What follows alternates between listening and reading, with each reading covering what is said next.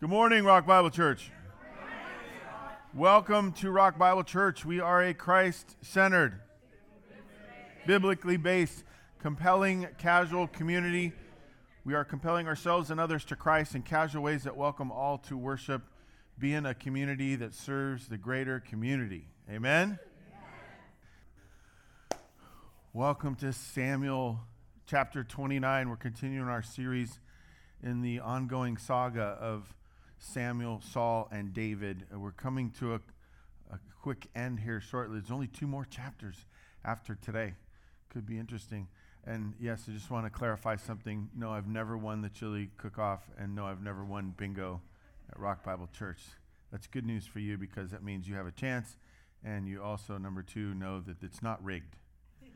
It's definitely not rigged. In fact, it might be rigged against me. So I'd like to thank Nicole personally for pointing out that I'm a big loser. So, good deal. No, honey, we're going to go buy chili this year. Turn it in. Yeah. By the way, that'd be called cheating. Right? If you buy it and submit it, that's cheating. Isn't that one of the commandments? Oh, no, thou shalt not cheat? No, that's not one of them. Right? Thou shalt not steal, though. You would be stealing, I think. Anyways, we're 1 Samuel chapter 29. David finds himself in the land of the Philistines. He's made a deal with the king of the Philistines, and this is a problem. Because is David a Philistine? No, in fact, he won a battle against the Philistines to make sure that the Hebrews knew that God was in charge. Right? It would have been chapters and chapters ago, years and years ago in their time, that David defeated Goliath. And it was back when he was kind of in good graces with God, figuring out, starting his relationship when it was new and exciting. Anybody been there? Your relationship with the Lord's new and exciting, and you're finding out new things, and somebody teaches you something. Wait, that's true about God? And you're elated? And I know this doesn't happen to any of you. It may have happened to me a little bit. You get fairly experienced in your relationship with the Lord, and you walk down the road a little while, and you might take some things for granted and maybe pray a little less than you hadn't before, and then all of a sudden there's like it dwindles a little bit. And then we talk about this idea of I need to be re-inspired. I need a revival. Right? You remember the big movements of we're having a big revival. Come on down the church. Right? What's the revival about? Getting back into a good place with God. This is, I think, where David is. We're going to see David, he's making deals with the enemy. He's got to deal with the king. They've made another deal that they're going to go out to battle. David's going to go with them. And throughout this chapter, we're going to experience kind of what we experienced last chapter 28. One of our last fill-ins was this question: where's God? And I know for some of us, we like to ask that question. Something goes poorly, where's God? Something wrong happens, why'd God let that happen? Or for some of us, we say, why did God do that? And we got to figure out, where is he? What's going on? And we got to make sure that in the midst of our absence from God, because he's never absent from us, amen? But we get absent from him. We get nonchalant, take him for granted, forget, we get into bad habits, and sometimes we even go intentionally and make deals with the other side, right? As they said in that great theological work, Star Wars, we go over to the dark side sometimes. Right, so this is where we find David, and this is going to start and pretty much only exist in the land of the Philistines for this chapter, and we're going to figure out what is God trying to say, because it's still a chapter in Scripture. God has included, kept it, preserved it, had it written down that we might read it. How many thousands of years later? Right, so there's a reason for it. I think we're going to get to it at the end. We're going to see it's the ABCs of what do you do when God's absent, okay? Now the Philistines had gathered all their forces at effect. They're about to go to war. We know that from last chapter. You can go online and watch it or do the podcast. The Israelites were encamped by the spring that is in Jezreel. As the lords of the Philistines were passing on by, hundreds by thousands, they got a big army? Okay. And David and his men were passing on in the rear with Achish. King goes last because the whole army's in front of him to protect the king. How many army men does David have? Say 600? 600, okay, because they've mentioned that a bunch of times. So Philistines a much bigger army than David's little group, right? But who are they going to fight against? Israel, the Hebrews. He's going out to fight. It's his own people. Do we ever do things that are absolutely contradictory to our design, our creation, God's intention for us? We do that, right? There's things you can do with your body. There's things you can do with your time, things you can do with your money, things you can do with your mind that are detrimental. And you find yourself in a bad deal. This is where David is, and David's really pretty good with it. In fact, he's sworn to the king, hey, you're going to see what me and my guys can do, right? So they're in the front of the king. Everybody else is in front of him, and they're there to protect the king because that's what the king said. For the rest of my life, you're going to be my bodyguard.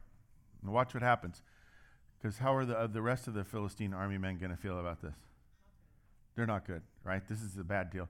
Commanders of the Philistines said, wait, what are they doing here? We're going to fight them, and yet we've got them fighting with us.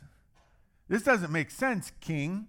What are the Hebrews doing here? And Achish said to the commander of the Philistines, is this not David? Hey, haven't you met David? This is the servant of Saul, king of Israel, who has been with me now for days and... Ooh. Bad pattern can last way too long. Years he's been with him. And since he deserted to me, I think Achish is figuring it out. He knows what's exactly going on. David's deserted. He's abandoned camp. And deserted to me, I have found no fault in him to this day. So, is David carrying himself well, according to the king? Sure. But the commanders of the Philistines, verse 4, were angry with him. The commanders of the Philistines said to him, send the man back. Get him out of here. He may return to the place to which you have assigned him. Hey, whatever job you had him doing before, have him go do that. He shall not go with us to battle. We don't want to fight with him. Lest he in battle, he become an adversary to us. He switch sides and we be in battle with him. We don't want to be in battle with him because we might be in battle with him. Like double meaning. For how could this fellow reconcile himself to his Lord? How could he get back in the good graces of Saul and the Hebrews? I know. Wouldn't it be with the heads of our men here? If he started turning and tearing us up from the inside, boy, he could be back in the good graces. He'd be a hero again, right? In fact, is this not David whom they sing and to one another in dances? Saul has struck down his thousands, David his 10,000s, and they just marched by him in thousands, right? We're meant to understand that subtle theme there. Achish called David and said to him, as the Lord lives, you've been honest. And to me, it seems right that you should march out in with me in the campaign. I found nothing wrong in you from the day of your coming to me to this day. Nevertheless, those guys don't like you. Now, has he done everything right? For the Philistines, he has. Is he at odds with God? I would argue yes. But I think God has set him aside for a little while. See, there's something going on. David has said he will not raise his hand against the Lord's anointed. He's not going to shed innocent blood or take God's vengeance into his own hand. He says, if God wants to take Saul, then we're going to wait and we're going to let God take Saul. So David doesn't want to be around when Saul dies. And he doesn't want to be his fault or any of his men's fault. And so what has God done? God's taken him out of the camp, put him over off to the side. Now there's a battle that's about to happen, and is David going to be there? Ooh. What if God set David aside and allowed David to make some bad deals with the enemy to put him in a place where he cannot be blamed and is not a part of the fall of Saul? Watch and see, because that's about to be what happens, right? Achish tells him, hey, you're not going with, they don't like you, all right? So, go back now, verse 7. Go peaceably, that you may not displease the lords of the Philistines. It's like, just let it go, David. You're gonna be sidelined on this one. I know you've done everything right, and we're gonna sideline you anyways. Has it ever happened to anybody? You felt like you were doing everything you were supposed to be doing, and for some reason, irrational, unfair, untrue, evil maybe, somebody decides, go sit over there. Get your thumb and your other thumb and just twiddle them. Do nothing. Yeah, you're capable, you're intelligent, you're caring, you're conscientious, all that stuff. But don't do any of that. Just go sit over there. You ever been sidelined? Makes me angry. Scott, that sounds like you have anger issues. Yeah. We all do. We all have emotions. And when not fair happens, I don't care that my dad told me my whole life that fair doesn't exist and that it's a dirty F word. Stop functioning as if that's something, because there's going to be times where unfair in fact, it's going to happen regularly where you're a better player, but they're going to pick the other guy because he's a couple inches taller than you. And that's it. And you're going to sit for a whole season. You don't get to play competitive soccer because they decided to take Tim. They thought Scotty was too small. That right there is unfair. Not that that totally happened to me. What do you do with that, right? Here's what you do. You work your tail off for a year, even though you're not on a team. And Timmy does average. And next year when tryouts come out, you destroy him at tryouts. He goes home and they pick you up on the team. We got to watch how we carry ourselves, right? And David's being put on the sideline, and look what he says to Achish. What have I done? What have you found in your servant from the day I entered service until now, that I may not go and fight against the enemies of my lord the king? Is he swearing allegiance to the wrong king? Yeah, and he's doing it really, really well. And he's going to get sidelined. And praise God that he gets sidelined. Right? Achish answered David and said, I know that you're what? I know that you're blameless in my sight as an angel of God. Nevertheless, the commanders of the Philistines have said, he shall not go up with us to the battle. Get your outlines out. Look at the top. It says 1 Samuel chapter 29. That says, nevertheless, comma, blameless? Question mark? Here's the idea. You're going to find yourselves in less than ideal scenarios. Has it ever happened?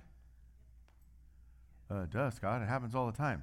Sometimes daily, most of the time, multiple times a day. Right? What's our agenda as those that follow Christ, and claim the name of Jesus, that follow the Bible, and we're Christ-centered, biblically based, right? All that stuff that we say. What's the agenda for those people when you get sidelined, when you get treated unfairly, when you get mistreated or abused, or what? How do we carry ourselves? You know, I think David's in the wrong here. I think he's making a deal with the enemy and the whole thing. And yet there's a weird thing still going on in David's head. Wherever I am, Nevertheless, I'm going to try to be blameless. Has he done well for the Philistines? Absolutely. There's no fault in him. It says he's blameless. In fact, you've acted like an angel.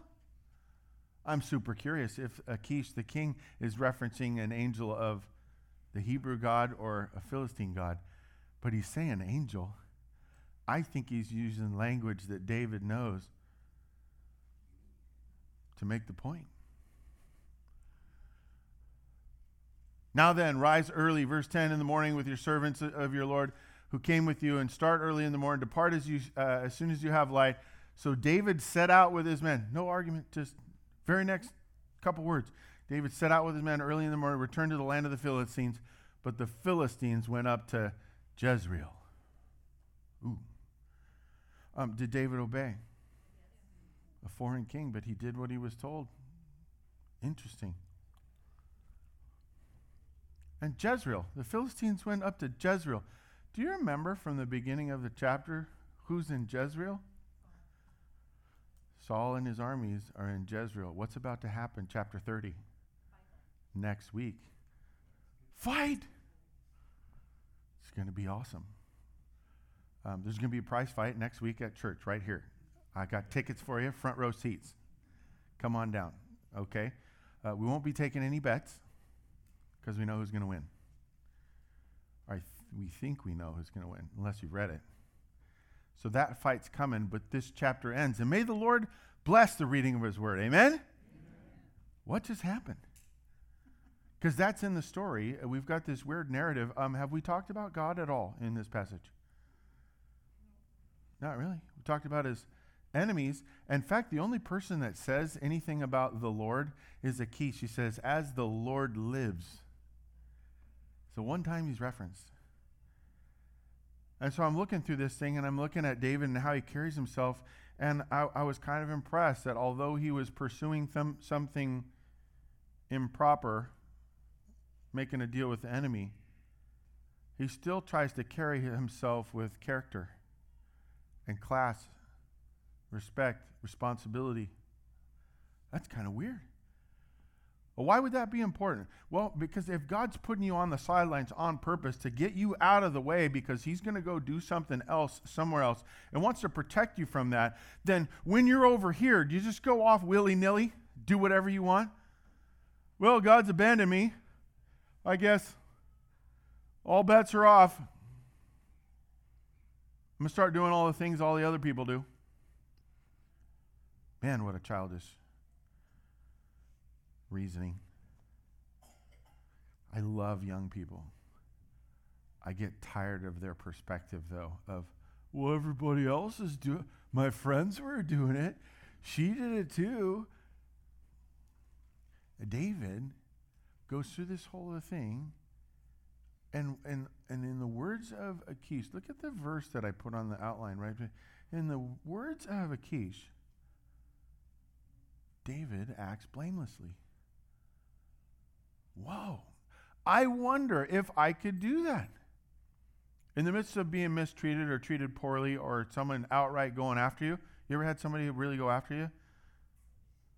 That's scary. We got that famous verse, turn the other cheek if they slap you on one side. Just turn the other cheek and slap the other. Oh, yeah. Everybody's got a plan until you get hit in the mouth, right? Famous theologian said that. Mike Tyson. Okay, thank you. All right.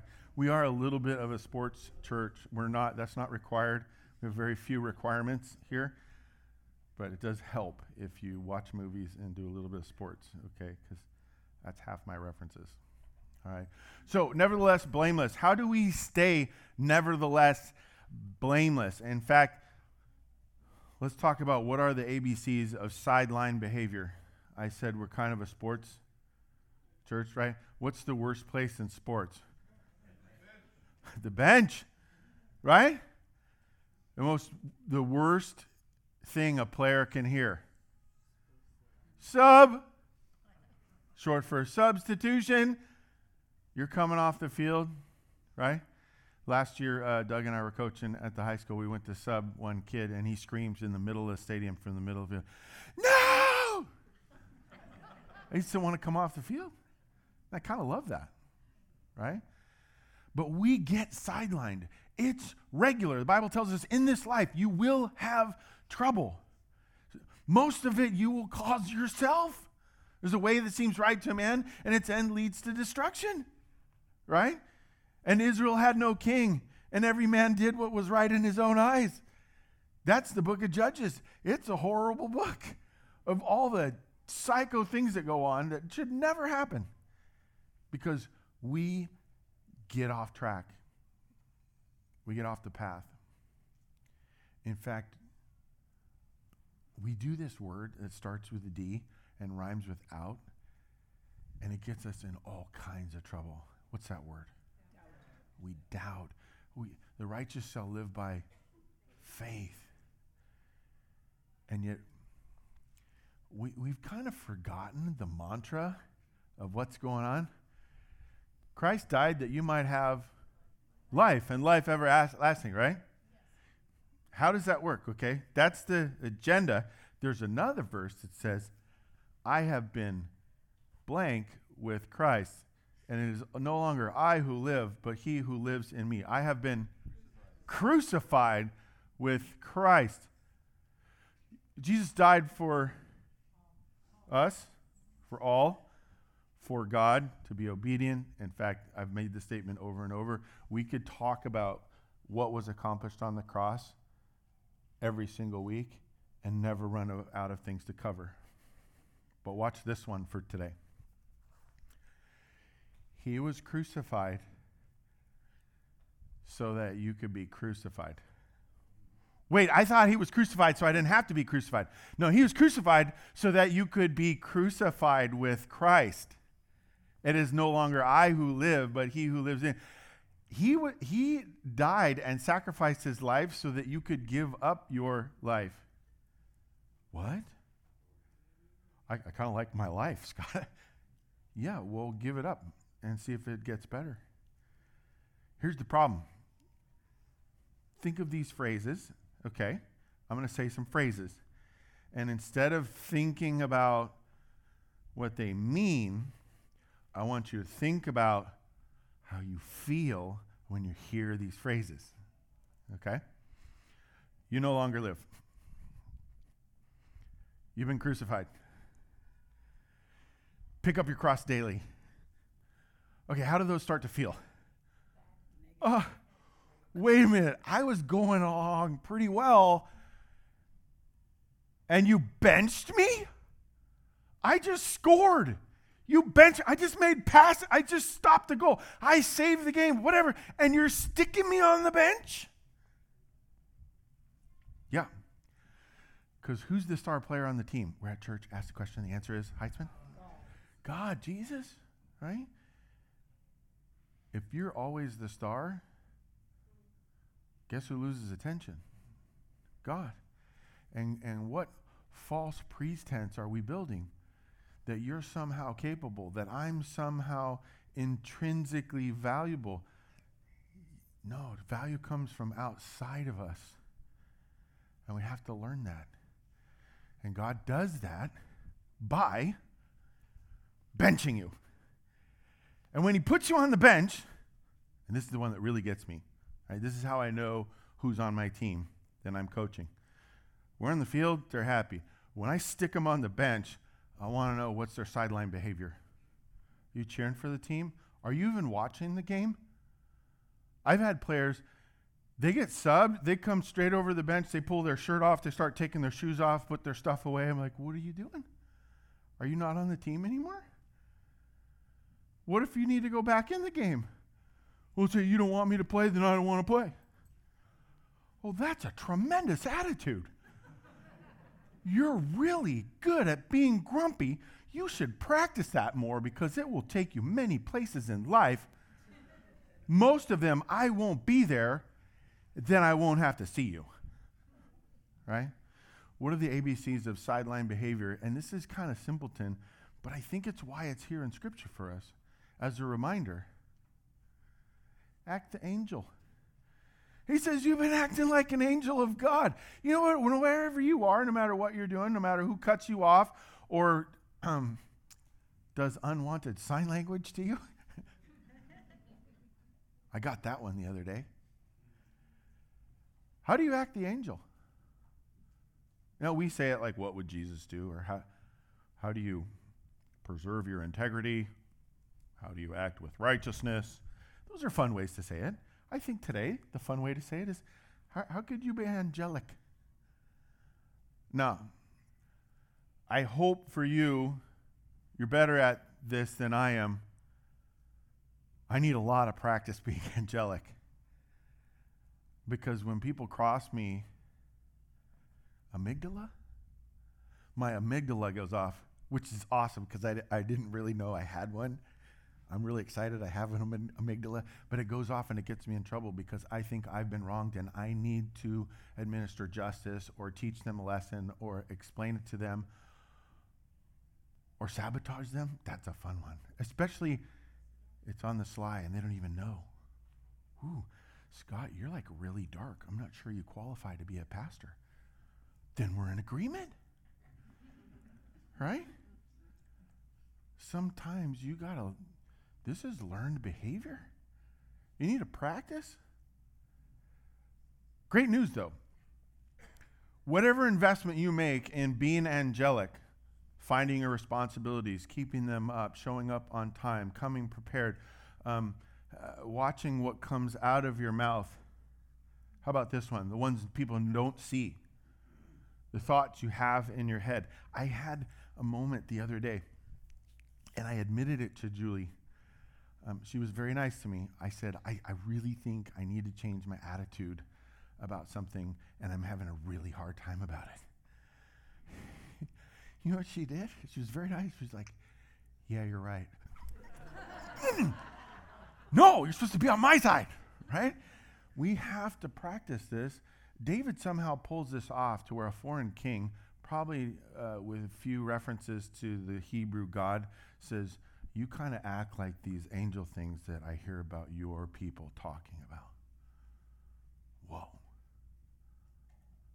There's a subtle thing that's going on here that I absolutely love. Because where is David supposed to be?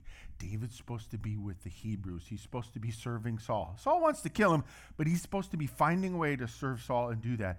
And he's not. And yet from this foreign king, he gets a reminder of who he is. Remember where you came from, David? Remember that God who has angels? You're acting like him. What do the commanders of the Philistines say? What's this Hebrew doing with us? I love it. The commanders of the foreign army are reminded David who he is. When you act the angel, when you act with righteousness, when you try to follow the things that God has projected to us, created, ordained for us to do, you can't help but be on the path to bumping into him again. And we're going to see it. David's going to come back to the Lord. I think he's far from him now, but I think he's going to come back to the Lord. We're going to see it kind of. It really happens in 2 Samuel, which we're going to get into in our future. We'll have a different series when we finish chapter 31 in a couple weeks because we all need a break from Samuel. Amen? How do you act the angel? All right, that's the A. What's next? B. B. I thought B was too easy of a B to put in my ABCs. So we had to get a second B as your ABC B. Man, Scott, you're weird. B what? Anybody guess what this is? It's in the verse. Be better. That's good. It's kind of like be angelic, but better still leaves room for failure, right? Be best. That's pretty good. There's actually a word. No, you're in the sound booth. You have the answer. Oh, did he put it up there? We're going to have audio-visual training if you'd like to join the team. Be blameless. Akish says, hey, I know, as the Lord, you've been blameless. There's another word for that. Perfect. You've been right. You've been good. You've followed. You've been obedient, whatever. How do you be blameless? In the midst of the wicked and the evil and people posting stuff about you or family members turning on you, ever had that one? That's a fun one. How do you be blameless before God when things don't go your way and you're angry with Him? In fact, the Bible has a great verse where it says, be angry and yet do not sin. Ooh, how do we do that? That's the anger issue I want to have. I can do anger easy. Doing anger without sin, sin-free anger, well, there's a concept. I need to learn that one. I know you all have it down. Just a reminder, do it, okay? Be blameless. I think it happens twice in verse 6, so that's not a typo. I just wanted to make sure we accentuated that. You can go back and look at these later. Lastly, cooperate with commanders. He actually does what Achish says. He actually does what the commanders of the Philistines, in opposition to the king, suggest to the king. The king changes his mind after making him a vow. They had a deal, a pact, and he says to David, how about just go back to that, go hang out in Ziklag, which, by the way, that's the name of the place that he had given. Go just twiddle your thumbs in Ziklag.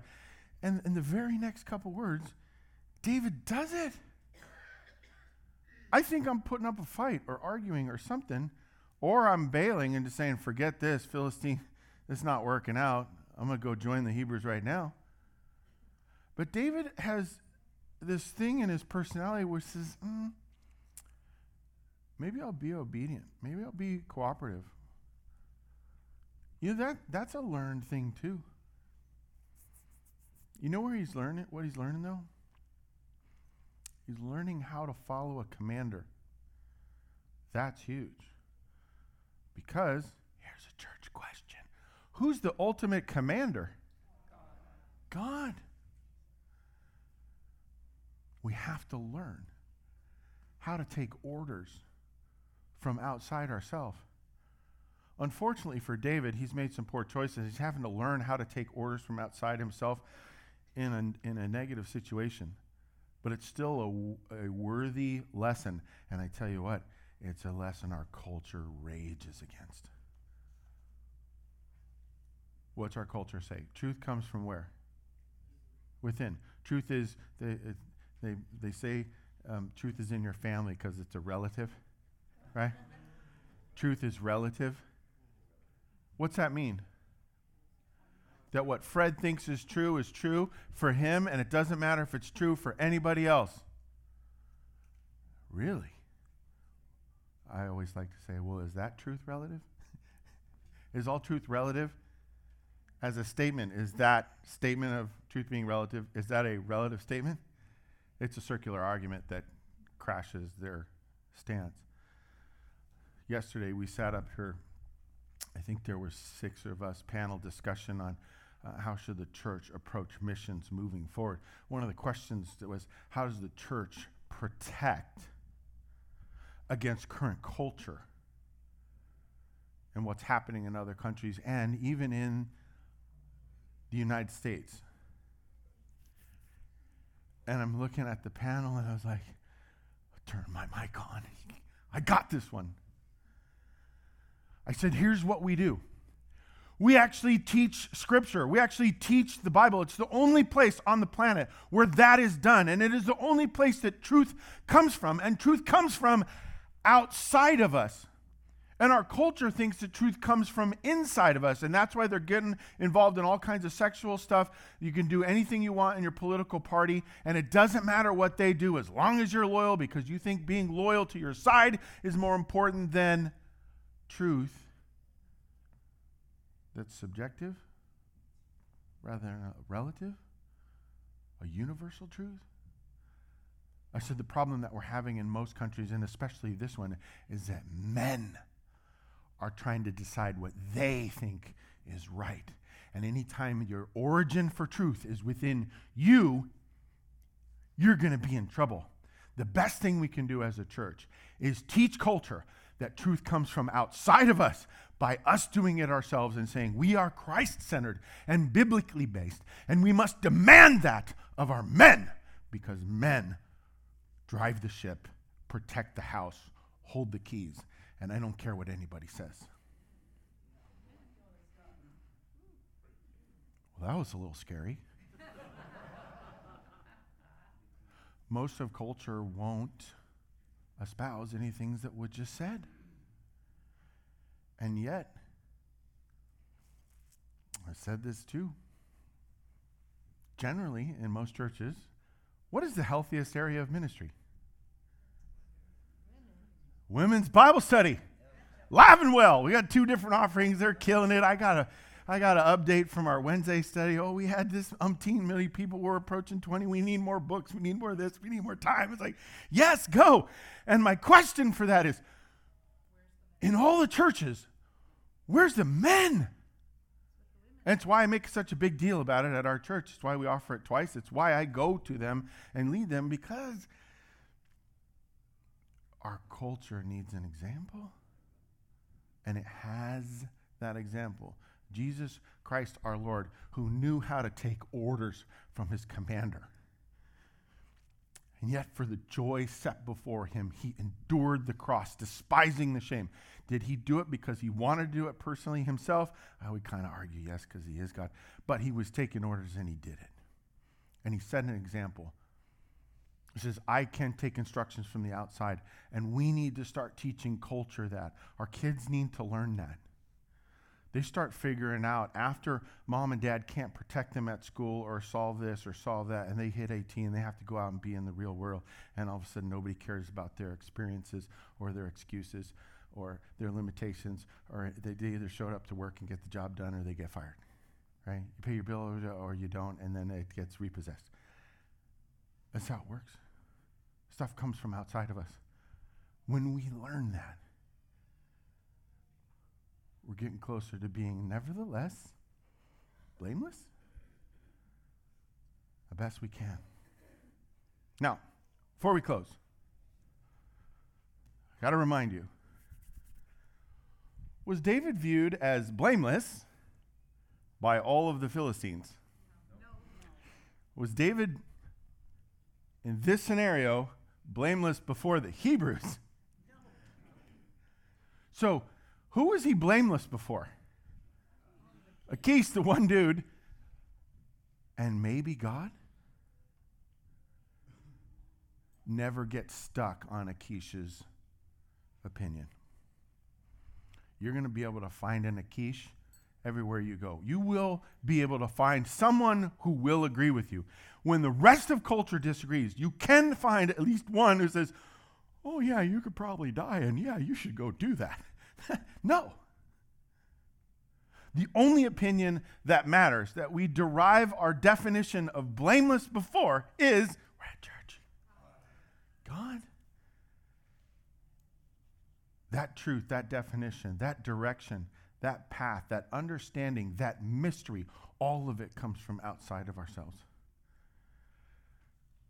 And that's why Women's Bible Study is doing so well. That's why men sharpen men. We work on that together to get better, because learning from outside of yourself is never innate. It has to be trained. You have to catch that disease, subscribe to it, show up to it every week. That's when it happens. And here's what I'll say to the youngsters. If you are young in chronology, or if you're young in faith, new to faith, let the mysteries be mysteries. But never let your questions deride you from following. Have your questions, but keep following until you figure it out. There are answers. They may come later. Here's what I'll say to the more experienced chronologically or developed in faith. You got a lot of answers. Bank on them. Believe them to the full extent of your ability, and then make them known. Show them to other people.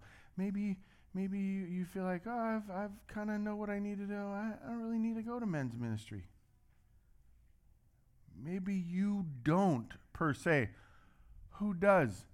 Them. They, the ones you could invest in. I will always remember and be grateful for Dan Harper because we had this conversation.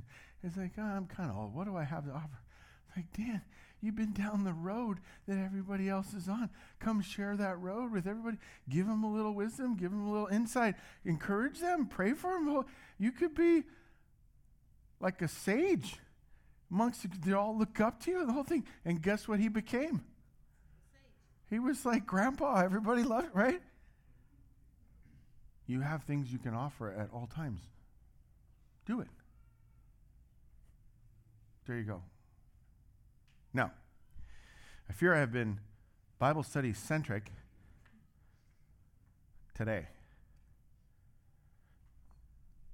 It's less than a commercial. It's just an example. I realize Bible study is less effective for some people. Find your way that you do discipleship. Find your way that you do spiritual development. Figure out what it is. It could be a couples group. It could be you meet with a guy in true discipleship that's ahead of you, or lady with the lady, whatever. Find your way. If you're a worship person, you should have tracks and tracks loaded in your car that you're listening to while you're going. If you're a spoken word person, you should have podcasts that you're listening to. If you're a reader, you should know where you could find different versions of Scripture and be looking at how it's said differently, because that somehow inspires you. If you're none of those and you're a physical activity, find somebody you can serve. Find a ministry to serve. Go be a team mom or assistant coach for or whatever. But figure out what it is and get on that journey. Amen? If you've never started, you could say a prayer like this to God. Today. One word. Today. It starts today, God, me and you. Today. And every day from now on. Today. What do we do? David's kind of failing to say that in the passage. But he's going to come back to it. And we're going to figure out how to be blameless, nevertheless. Amen? Father, we thank you for what we get to understand, that you allow us knowledge and insight. You reveal things to us, Lord. We're thankful in a weird way. We're thankful from the things that you hide from us that might be distractions or revealed to us later. I pray you give us a contentment, of patience to take everything in your time. And may we always work on who we are with you. May that be the priority. May you be the priority. Help us with our anger. Help us with our irrational. Help us with the things that we pursue that are outside of you. And then show us the joy set before us. The change, the adjustment. What does it mean to give our life to you? And then, Lord, for those that start their relationship with you today, bless them, Lord. Keep them. And if that's you, come talk to us after service. Let's help you. Let's support you. We thank you for all this in Jesus' name. Amen.